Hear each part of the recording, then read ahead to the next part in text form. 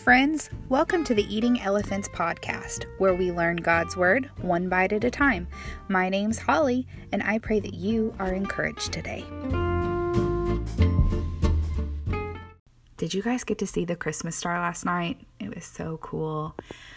I was super excited. We actually drove out to the lake to get a good view of it, and there were a ton of people out there. Okay, so let's go ahead and start reading. There he met a man named Aeneas, who had been paralyzed and bedridden for 8 years.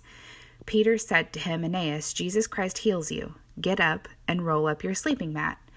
And he was healed instantly. Then the whole population of Lydda and Sharon saw Aeneas walking around, and they turned to the Lord. Acts chapter 9, verse 33 through 35. The dude was paralyzed for 8 years. His life wasn't always this way, but this has now become his new normal. Is anybody else tired of hearing this phrase? Peter didn't speak faith over fear. Peter spoke faith over fact. Get up and roll up your sleeping mat. Put it away. You don't need it anymore. It's time to wake up to your new reality. Jesus saves, heals, and redeems. I can imagine this man would reminisce about the good old days. But Jesus didn't just heal him so he could go back to the way it was before. It's better than before, because now this man knows and has experienced the power of God for himself. Jesus doesn't just heal, he makes us whole. His life, his walk, testifies that Jesus is the way, and because of his walk, his literal walk, the whole population of Lydda and Sharon turned to the Lord. There is power in your walk too.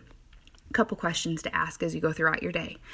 Am I paralyzed, stuck by a new normal? Fact, dude is paralyzed. He's stuck. Faith says Jesus heals, redeems, and makes it even better than it was before. Do I need to get up and roll up my sleeping mat? Is there anything I need to put away and step closer to Jesus?